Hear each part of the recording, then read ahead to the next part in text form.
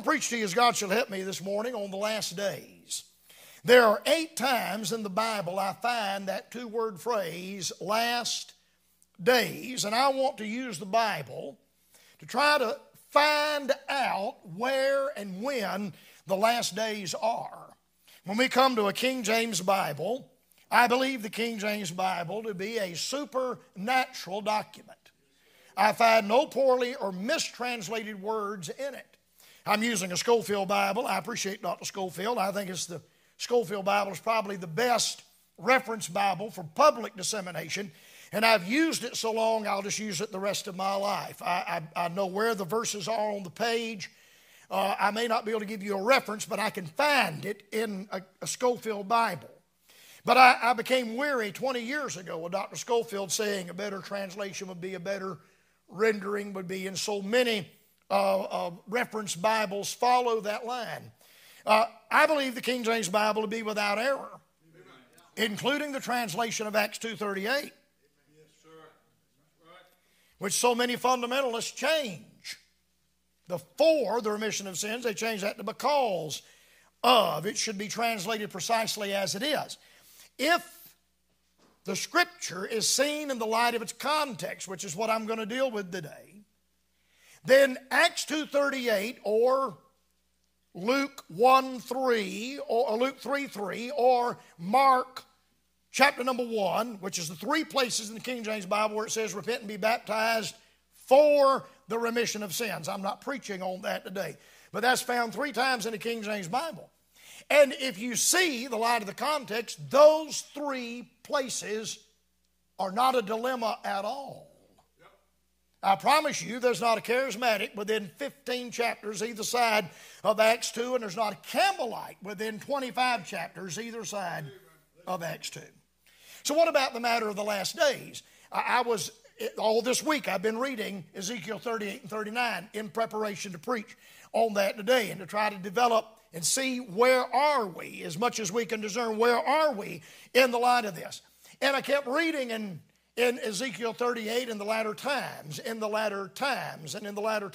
it occurred to me maybe I should just preach on that, which will explain in more detail Ezekiel chapter 38 and Ezekiel chapter 39. Let me say this while I'm here. It's my understanding in the Scriptures there are 2 battles of Gog and Magog in the light of the context. One will happen at the end of the millennium. The other, in my opinion, Ezekiel 38, is going to happen in the middle of the tribulation period.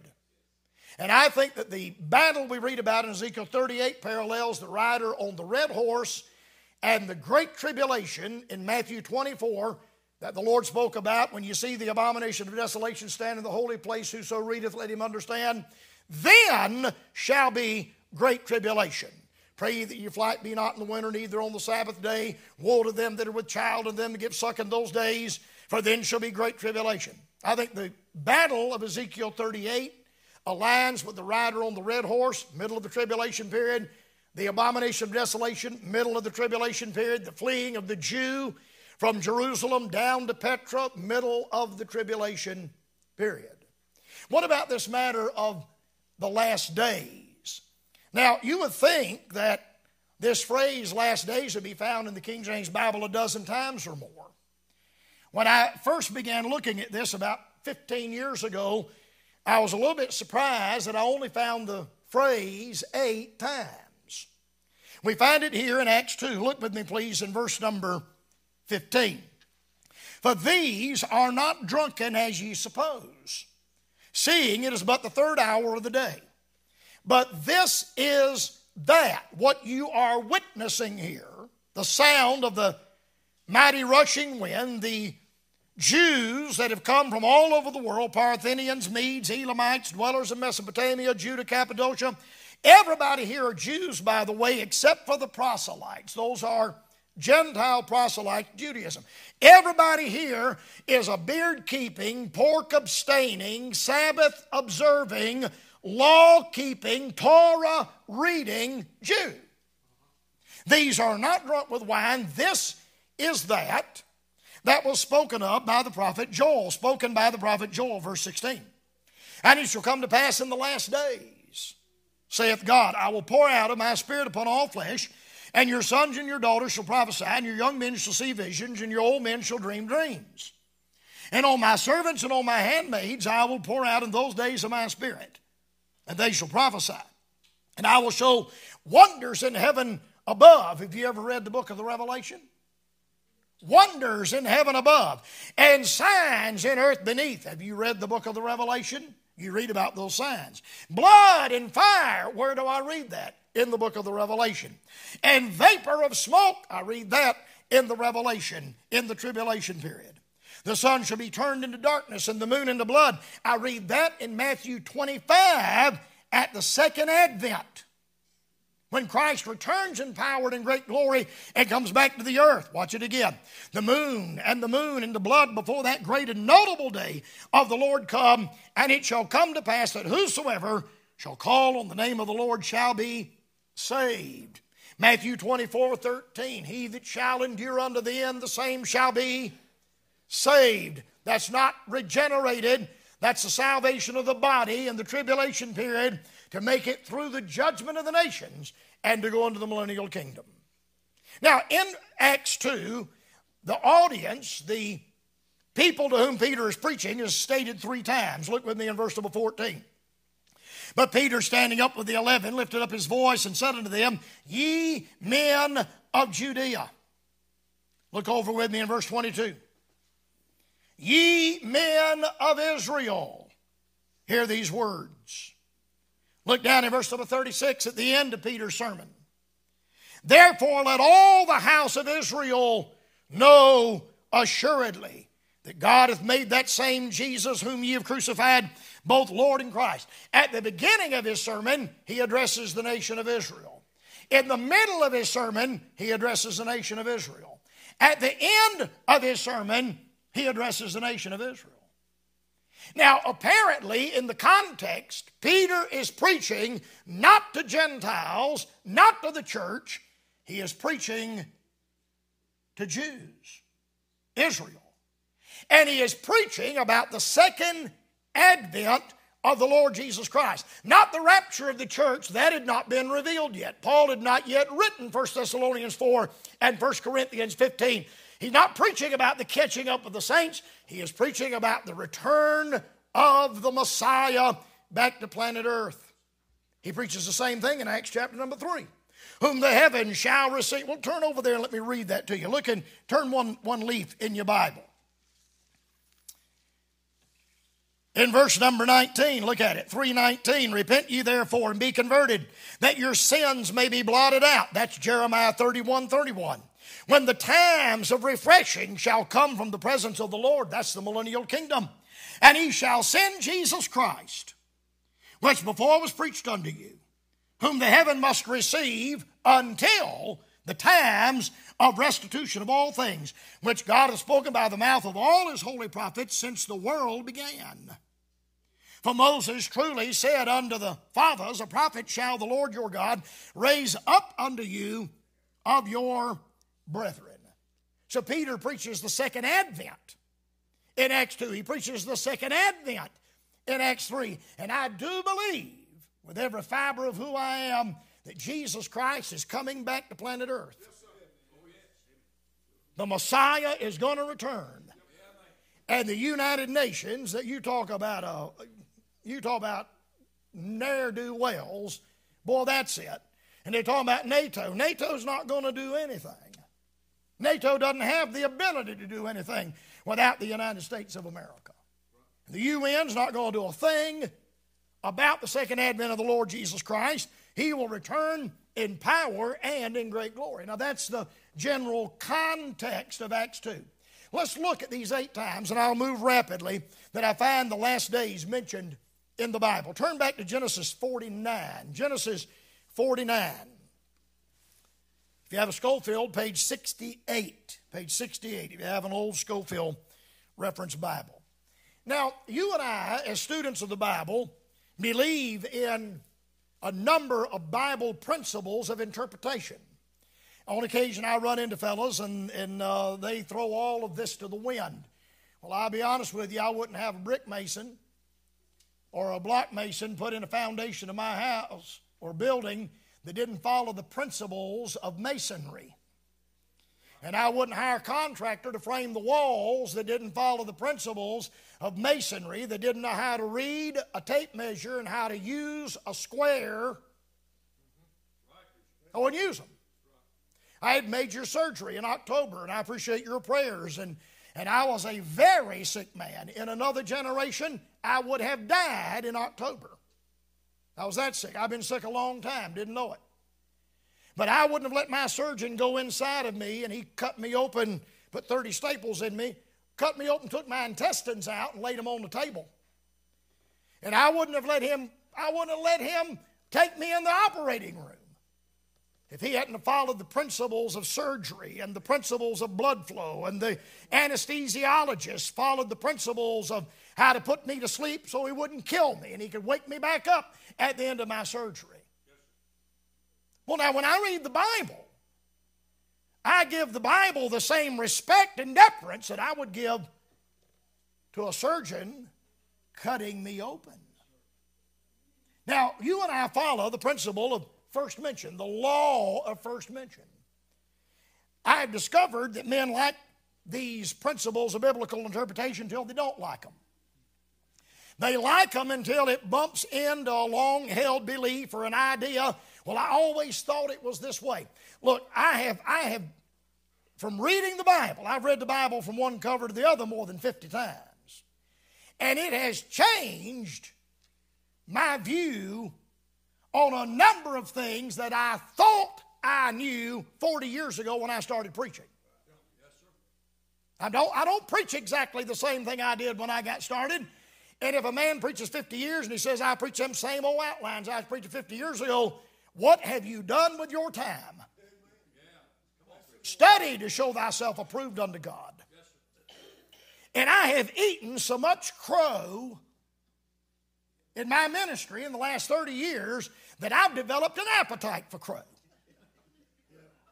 Well, Brother Ben, I heard you preach that 30 years ago that way, and I say, well, I can't see that like that because of this or because of that or because of the other, you see. Now, I am willing, because I believe the King James Bible is entirely accurate. I am willing to judge my theology by the Scriptures, not judge the Scriptures by my theology. Now, if you don't do that, you'll not be able to preach the whole counsel of God. Because, and I have the greatest of respect for my forebears. I have the greatest of esteem. Oliver Green is a personal hero. Jack Green was my personal friend. I have the highest of respect for those men. Lee Robertson was my friend. But those men were men, just like my beloved grandfather. And I knew my grandfather. I mean, I slept in the same bed with him. I know what he smelled like. He's the best man I've ever known. But he was a man. One night he'd finished preaching. We were walking back to his office. He said, well, how'd you like how I handled that tonight? And I said, well, Papa, I think it was good. But I think the General Assembly there is the nation of Israel, and the church of the firstborn is the body of Christ. And he had just preached 20 minutes ago that the General Assembly was the universal church, and the church of the firstborn was the local assembly. And I said, I can't make that, Papa, out of the context. I think it's a good sermon, but the General Assembly there is Israel. He said, well, go back and read it again, see what you think. And I said, I already have, Papa. Now, don't you criticize my granddad in my presence. But he's just like I am. He's flesh. And all flesh is wrong at some point. That's why I can't judge the Scriptures. But, well, this is the way it's got to be. I've always thought it was this way. No, I'll let the Scripture stand in judgment of my thinking. And there are passages in the Bible I don't know, I don't understand. There are passages I am not prepared to expound on. But there's nothing in the Bible I don't believe. But there's some things in here I can't explain. All right, notice the law of first mention. By the way, there are two first mentions in this chapter. Look at 49:1. And Jacob called unto his sons and said, gather yourselves together, that I may tell you that which shall befall you in the last days. That's the first time that's found in the Bible. Gather yourselves together, hear ye sons of Jacob. Now, Joshua, the first time we find Joshua, law first mentioned, where is he? He's down in the valley. Moses is on the mountaintop. Aaron's under one arm, Hur's under the other. Who is fighting? Who's a new man we find? Joshua. Joshua, a man of war. First time we find him. He's got his sword drawn. He's on the battlefield. He's in conflict. Do you realize that Joshua pulled his sword on the angel of the Lord one night? I mean, he was a master with that. The angel of the Lord came in the camp. Who you for? The Lord said, put your sword up, son. I'm in charge of all this. I'm the angel. I'm over all this.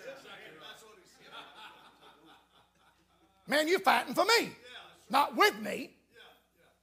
He's a fighter, law first mentioned. First time we find Joshua got his sword drawn. He's the only man in the Bible that I'm aware of that ever drew his sword on the Lord. So we find in the law first mentioned, the first time last days is used, it is in relation to the sons of Jacob. Then these 12 sons are identified. Reuben, verse 5, Simeon and Levi, Judah. By the way, this is the first time in the Bible that we find lion used in relation to the tribe of Judah. Look at verse number 8. Thou art he whom thy brethren shall praise. Thy hand shall be in the neck of thine enemies. Thy father's children shall bow down before thee. Judah is a lion's whelp. When we get to the Revelation, the other end of the Bible, guess what we read? John wept because no man was found worthy to open the book and loose the seven seals thereof. And one of the elders, now I don't know who those 24 elders are. I can speculate just like you, but they're there. And when we get to heaven, we're going to meet them. One of those elders said, weep not, John. There's something you missed here, son. John wipes tears out of his eyes and he said, look right over yonder. The lion, that is first mention, of the tribe of Judah hath prevailed to open the book and to loose the seven seals thereof. How about the lion and the lamb? Look at it with me, please. A lion's whelp from the prey, my son, thou art gone. He stooped down, he couched as a lion, and as an old lion, who shall rouse him up? The scepter shall not depart from Judah, nor a lawgiver from between his feet, until Shiloh come, and Shiloh will be the millennial kingdom. And unto him shall the gathering of the people be. What a prophecy, what a prophecy. Look at 13, Zebulun, 14, Issachar, 16, Dan. The last time Dan is mentioned in the Bible, by the way, is Amos 8:14. He drops out of the scripture supplanted by Manasseh, Joseph's son. Gad, verse number 19. Asher, verse 20. Naphtali, verse 21. Joseph, verse 22. And then down in verse number 27, Benjamin. All these are the 12 tribes of Israel. Now, in the law first mentioned, the first time we find last days mentioned in the Bible, Genesis 49, it is entirely dealing with the 12 tribes of Israel. Second time it's mentioned, look in Isaiah chapter 2. Isaiah chapter number 2.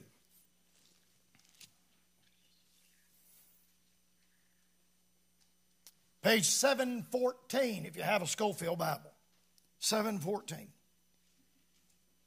The word that Isaiah, the son of Amos, saw concerning Judah and Jerusalem. What's our context? Judah and Jerusalem. What's the context from the law first mentioned? Judah and Jerusalem. And it shall come to pass in the last days that the mountain of the Lord's house shall be established in the top of the mountains, and shall be exalted above the hills, and all nations shall flow unto it. Isaiah, in his prophecy, uses mountains in relation to kingdoms. So here we have the nation of Israel, Judah and Jerusalem. We have the last days, and we have the mountain of the Lord's house shall be established in the tops of the mountains. So again, we have now not only Israel, but now we have some added light. Progressive revelation, added light. And the added light is we find the last days used in conjunction with the millennial kingdom or the coming kingdom age. The third time we find last days is in Micah. Micah chapter 4, page 948. If you have a Schofield, 948. Micah chapter number 4. Micah chapter number 4. Look at verse number 1. But in the last days, it shall come to pass that the mountain of the house of the Lord shall be established in the top of the mountains, and it shall be exalted above the hills, and people shall flow unto it. In Micah 1, we have a parallel passage with Isaiah 2. The two chapters read almost identically. And many nations shall come and say, come and let us go up to the mountain of the Lord and to the house of the God of Jacob, and he will teach us of his ways. Brother, if that's not the millennial kingdom, I've never read it in the Bible. Let's go up to the house of the Lord. He will teach us of his ways, and we will walk in his paths. For the law shall go forth of Zion, and the word of the Lord from Jerusalem. And he shall judge among many people. He'll judge and rule with a rod of iron, and rebuke strong nations afar off. I read that in the book of Matthew. And they shall beat their swords into plowshares. Isaiah also says that. And their spears into pruning hooks. Nation shall not lift up sword against nation, neither shall they learn war any more. Look at the peace of the millennial kingdom. But they shall sit every man under his vine and under his fig tree, and none shall make them afraid. For the mouth of the Lord of hosts hath spoken it. For all people will walk every one in the name of his God. And we will walk in the name of the Lord our God forever and ever. The last days, the last days. The fourth time we find last days is in my text in Acts 2, which is a quote from Joel chapter 2. Look there for just a moment. Let me read to you for a moment out of the book of Joel. Joel, Amos, Obadiah. Page 932. Page 932. My granddad was a big promoter of the Schofield Bible, and we always had a big delegation on Sunday night come over from Bob Jones, and Bob Jones didn't push the Schofield Bible. And my grandfather, he had a facetious part of it. He had a real dry sense of humor. And on Sunday night, he'd go to the pulpit and say, open your Bibles with me tonight, please, to page 932. Page 932. And, of course, 90% of our people carried Schofields, and everybody was turned to the text. And he'd laugh at those students from Bob Jones. And they'd be looking around trying, and he would laugh at them sometimes. Then he would give them the reference, and he'd say, at Tabernacle, we carry Schofield Bibles. I would advise you students to get a Schofield Bible. We have them in our bookstore. All right, look with me, please. The prophecy of Joel 2. Let me give you the highlights. Look back at verse number 1. 2:1. Blow ye the trumpet in Zion, and sound an alarm in my holy mountain. By the way, this is Peter's text for the Pentecost sermon. This is his text. So he's preaching, ye men of Israel, hear these words. And here's what he's preaching about. For the day of the Lord cometh. You see that in verse number 1? Look at verse 4. The appearance of them is the appearance of horses, and as horsemen so shall they run. That is Revelation chapter number 9. Down in verse number 11. And the Lord shall utter his voice before his army, for his camp is very great, for he is strong that executeth his word. For the day of the Lord, that's the second advent, is great and very terrible. Who can abide it? Look down with me, please, at verse number 18. Look at the salvation of Israel. Then will the Lord be jealous for his land and pity his people. And then beginning at verse 28, this is where Peter picks up. And it shall come to pass afterward that I will pour out my Spirit upon all flesh, and your sons and your daughters shall prophesy. What is the context? The context is the tribulation and the second advent. Not some glossia. Signs and wonders and healings and handkerchiefs and holy water and The context is the tribulation and the second advent and the millennial kingdom. And it shall come to pass afterward that I will pour out my Spirit upon all flesh, and your sons and your daughters, those are the sons and daughters of Israel, shall prophesy, and your old men shall dream dreams, and your young men shall see visions. And also upon the servants and upon the handmaids in those days will I pour out my Spirit, and I will show wonders in the heavens and in the earth, blood and fire and pillars of smoke. That's the plagues of the tribulation. The sun shall be turned into darkness, the moon into blood before the great and terrible day of the Lord come. And it shall come to pass, now notice the alteration of the wording in the King James text. And it shall come to pass that whosoever shall call on the name of the Lord shall be delivered. In Acts 2, it shall be saved. In Matthew 24:13, he that shall endure unto the end, the same shall be saved. Delivered from what? Delivered from what? Delivered from the agony of the tribulation period. 2/3 of the human family is going to die in 3.5 years. In Luke, where the Lord was talking about the tribulation, and he said, blessed is he that is counted worthy to escape all these things. For in Mount Zion and in Jerusalem shall be deliverance, as the Lord has said, and in the remnant whom the Lord shall call. And they'll be delivered at the second advent. Of course, we find Acts 2 is come to pass in the last days. Peter preaching. What text is Peter preaching about? He's preaching about the tribulation and the second advent. Now, if what I'm saying is so, and everything I've read to you is right out of a King James Bible, in the light of its context, the whole Pentecostal movement collapses. It just folds up on itself. The Campbellite movement folds up. It collapses. It is as fragile as a house of cards. So when the men said, what shall we do? Peter said, repent and be baptized. That's what John the Baptist preached. That's to Israel. That's what the Lord preached to Israel. That's what the 12 preached to Israel. That's what the 70 preached to Israel. The sins there are national sins. Israel's a national body. They have a national homeland, have a national capital. They have national covenants called the Palestinian covenant, Deuteronomy 28, 29, and 30. If you'll do this, I'll do that in the land. If you refuse to do this, I'll drive you out of the land. If you'll obey me, I'll put you in the land, and it'll rain. If you don't obey me, I'll drive you out of the land. I'll make the heavens as brass.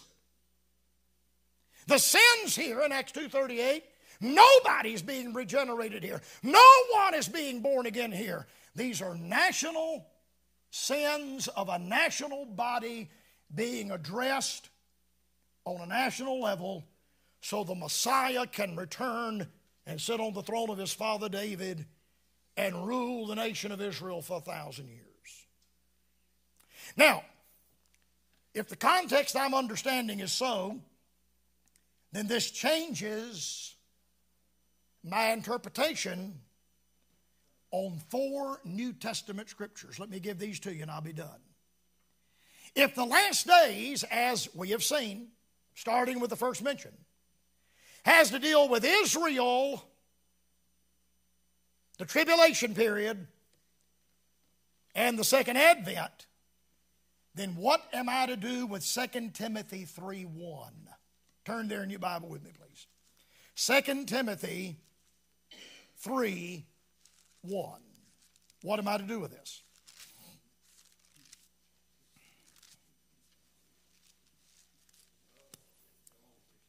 This know also that in the last days perilous times shall come. Now, my question is this. Are we in the last days, or are we at the end of the church age on the threshold of the last days beginning. Now, my mother taught English grammar for 30 years. I taught English grammar in high school. It is an affront to the common usage of the word last days to say the last days have lasted for 2,000 years.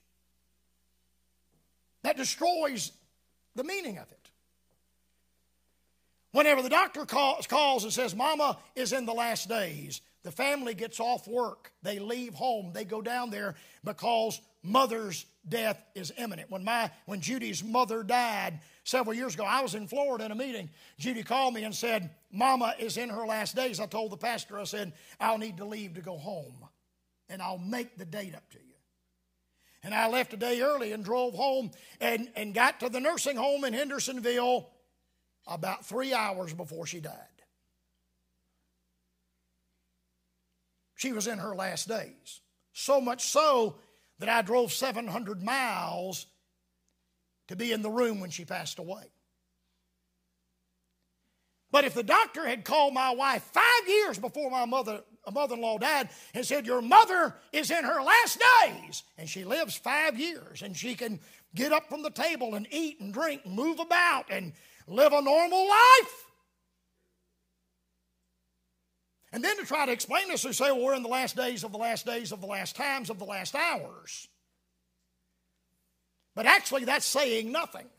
That doesn't mean anything. That's just word salad. It's like that Saki, red-headed Saki girl. You ever heard her give a press conference? I can't watch her. Well, it might be because perhaps now we have to look into the root causes and see if we can determine that there might be some former hypothesis that caused this to happen in a bygone generation. And we're not interested in that, please. Next question. But, now wait a minute. If the last days is occupied with Israel and the tribulation, now I believe with every fiber of who I am that we are at the end, E-N-D, of the church age. If the rapture took place before I finished preaching, I would not be surprised. That's the best thing that can happen to any of us. And if the rapture of the church, he who now letteth will let, being taken out of the way, in my understanding, then the last days begin, which is a 7-year period leading to the second advent. Now, what's going to happen during the tribulation period? All right, look at verse number 3 now, or verse number 1 of chapter 3. This know also that in the last days perilous times shall come. Now, every dispensation winds down and every dispensation winds up. I think we are seeing the onset of strong delusion.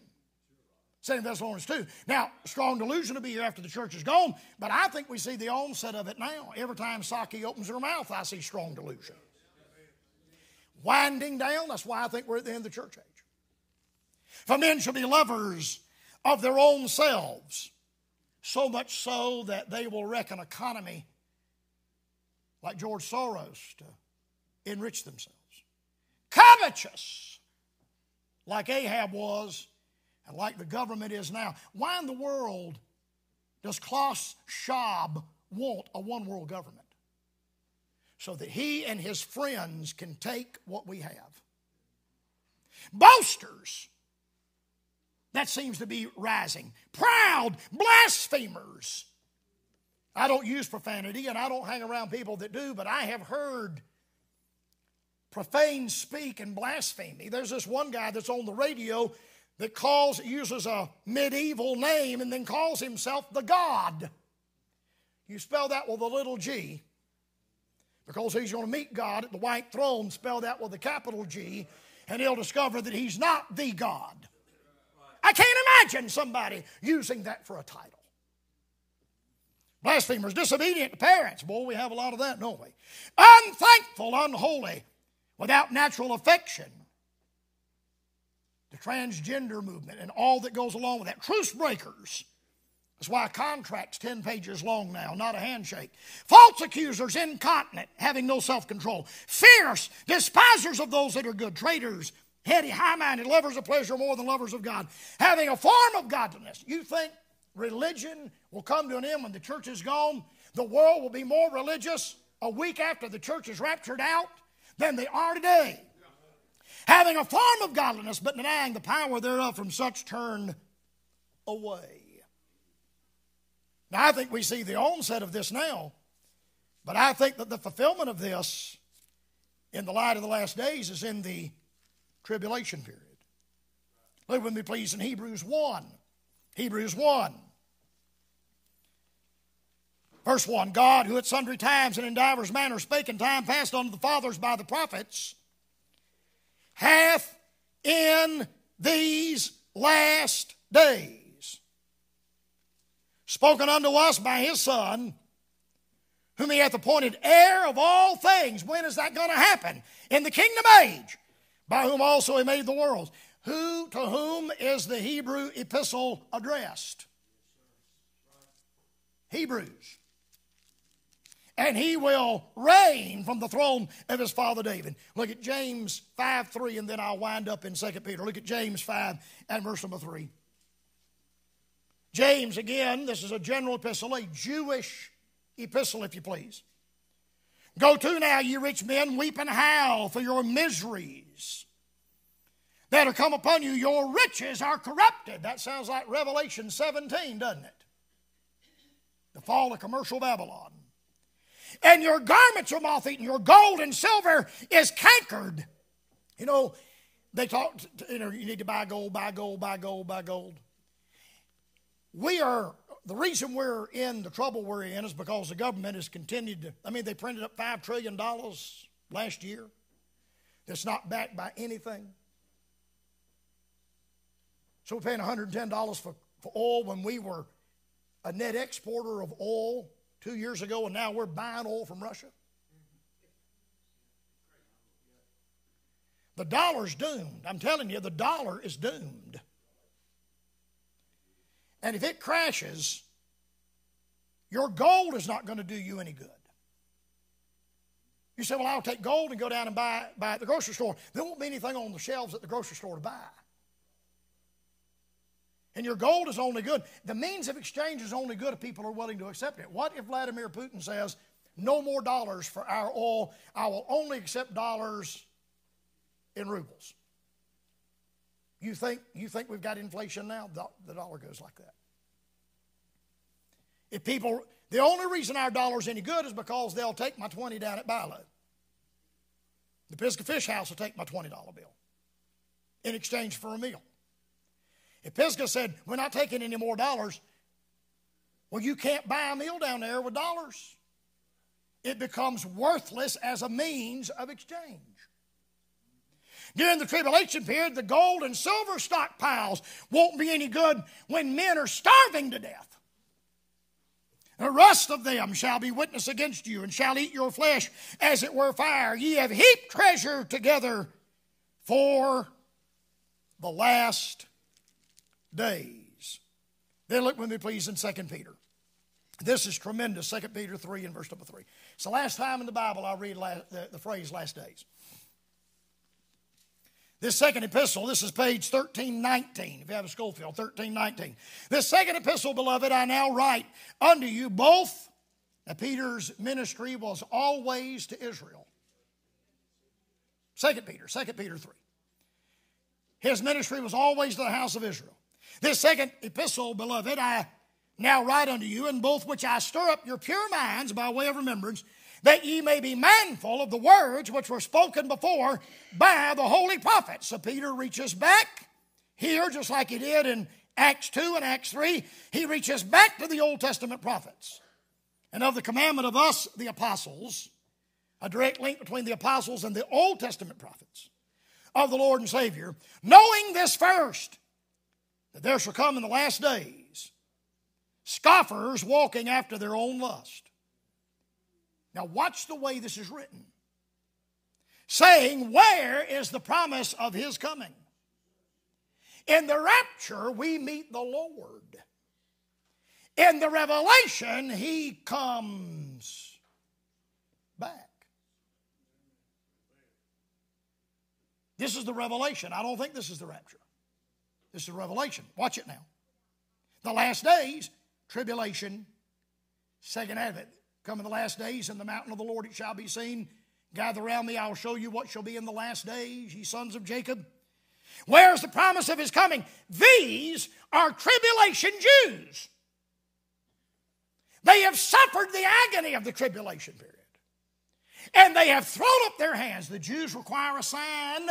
They have thrown up their hands and they said, it's useless. What Isaiah and Jeremiah, what they said is not so. Where is the promise of his coming? The Bible said the Lord would return and save us from our enemies. And he hasn't come. For since the fathers fell asleep, the church doesn't have fathers. I know we have men called the church fathers, Chrysostom, and the fathers are Father Abraham, Father Isaac, Father Jacob. For since the fathers fell asleep, all things continue as they were from the beginning of the creation. We were carried away to Egypt. We were carried away to Babylon. We were carried away to Syria. We were dispersed in AD 70. Hitler killed 6 million of us. Hitler killed 1 million Ukrainian Jews during World War II. Nothing changes. Nothing changes. Everything is the same. Those Jews will cry out in the tribulation period, and they'll say those promises, they require a sign. Those promises that we read in Isaiah and in Joel, where are they? All things continue as they were from the beginning of the creation. For this they willingly are ignorant of. Yes, Jews that don't read the Bible can be just as ignorant as Gentiles that don't read the Bible. That by the word of God, in Jeremiah 31, the Lord says, if you can stop the sun from shining, stop the moon from coming up, stop the rain from falling, then I will break my covenant with Israel. But until you can keep the sun from coming up, I will not break my covenant with Israel. All right? Peter is saying the same thing to the Jews in tribulation that will be reading this scripture. For this they willingly are ignorant of, that by the word of God the heavens were of old, and the earth standing out of the water and in the water. That's the antediluvian age, before the fountains of the deep were broken up. You ever notice you can take the atlas? The atlas looks like a jigsaw puzzle. You just squeeze the continents back together. The earth standing in the water, big water mass over there, and out of the water, huge land mass over here. All that was broken up during Noah's flood. Whereby the world that then was, that was the antediluvian age, being overflowed with water, that's Noah's flood, perished. That world is gone. But the heavens and the earth, which are now, by the same word that God created in Genesis 1:1, are kept in store. When Noah came off the ark, God said, all right, Noah, there's your sign, the rainbow. From here on, there'll be 4 seasons: seed time, harvest, hot and cold. That's spring, summer, fall, and winter. I can remember when I was a little boy hearing the old timers, and they said, oh, this, when you get down ere the end of the age, you won't be able to tell ere season from ere other. I'm not being disrespectful to my forebears, but when I read the book of Genesis, what they said was not true. And what Al Gore says about the environment is not. By the way, if all of these environmentalists talking about Manhattan being flooded and the coastline, Miami and Florida being flooded, if that's true, why in the world are they buying all these $1 million properties on the coastline? Hypocrites. All right, read on now. The heavens and the earth which are now, this is post-Noahic flood, by the same word are kept in store, reserved unto fire. God is going to burn this earth up with fire against the day of judgment and perdition of ungodly men. But, beloved, be not ignorant of this one thing, that one day with the Lord is 1,000 years, and 1,000 years as one day. I don't know that I can explain that the way I think it ought to be explained. The Lord is not slack. Remember these Jews? We're all dying. The tribulation's no different than the Holocaust. Nothing has changed. We went to Egypt. Nothing has changed. Peter says, oh, yes, it has. The Lord is not slack. concerning his promise and the promise he made to Abraham, to Isaac, and to Jacob, the promise he made to the house of Israel. As some men count slackness, but is long-suffering to usward, not willing that any should perish, but that all should come to repentance. And they will not perish in tribulation, and they will repent when they see the Lord, Zechariah 13, and they see the wounds in his hands, and they'll say, where did those come from? And he will say, I was wounded in the house of my friends, and the scales will fall from their eyes. And Isaiah said, a nation shall be born at once, and Israel will repent. That's the last days in the Bible. I do believe, and I believe this now for the last about 20 years, that we are on the threshold of the beginning of the last days. We are at the end of the church age. And our prayer is not trying to figure out if we're in the last hours of the last moments of the last seconds of the last days. We should be concentrating on the fact that the church age is closing. And our opportunity for world evangelism is closing. And as soon as we're gone, the last days will begin. And truly, they will be last days. 7 years shortened, leading down to the second advent of the Lord Jesus Christ. Man, what a day that's going to be. These world potentates and dictators and powerful people. What's Vladimir Putin going to do when he stands at the judgment of the nations and has to look upon the Lord Jesus Christ? His mouth will be stopped. He won't say anything. And all the world will become guilty before God. That's right. And I'm looking forward to that. But between here and there, the trumpet's going to sound and we're checking out. Now shake hands with Dad again. Shake hands with Mother again. And for about 7 years, we'll rejoice in heaven, getting caught up. And then we'll return with the Lord Jesus Christ in power and in great glory. I'm going to have a ringside seat for the Battle of Armageddon. I'm going to be right there. And when he sits, see, we can't be separated forever. Paul said, forever we shall be with the Lord. The kingdom is not for us. The kingdom's for Israel. But everywhere he goes, I got to go. That's right. We'll be consorts with him. And we'll watch the Lord disseminate perfect righteousness and judge righteous judgment. Great day. How wonderful that'll be. I believe the book, fellas. I believe this book. And what I don't understand, I still believe. Stay with the book now. Keep it in its context. And believe what it says, even if you can't explain it. Believe what it says. I don't want anybody rewording the Constitution. And I don't want anybody rewording this. Now, I don't need you explainifying to me what I can read for myself in the Second Amendment and the First Amendment. I don't need any explainifying on that. And I can read this for myself. I don't need some doctor to come and explainify that, well, it doesn't mean, Brother Carper, what you're reading. It should mean, it has a deeper, darker meaning. No, don't rob from me what I just read. Don't rob from me. I'm basing the eternal destiny of my soul on what I read in John 3:16 and Ephesians 2:8 and 9. So stay with the book now. I preached for an hour. May the Lord add his blessing to this reading of his word. Let's stand together, please. Our Father, we thank thee that thou hast not left us without a witness. We have the witness of the written revelation. And we have the indwelling witness of the Holy Spirit. Now I pray, Heavenly Father, that you would help us now to champion the book. And may we not get caught up in all of the hoopla and excitement and ignorance of mass media and mass-produced facts and ideas. May we not get caught up in all the minutia of that. But may we stay right with the book. This is what I read. This is the way God said it's going to work out. This is what we read. And may we have calm assurance that God is going to do everything right according to his plan and according to his will. And give us the faith to not only believe that, but to stand for it. Strengthen us, I pray, and help us to be faithful to thee. There are multitudes listening, and there may be many that are not ready for the coming of the Lord. because they're not saved. Now I pray, Father, you deal with them and reveal to them that outside of Jesus Christ there is no salvation.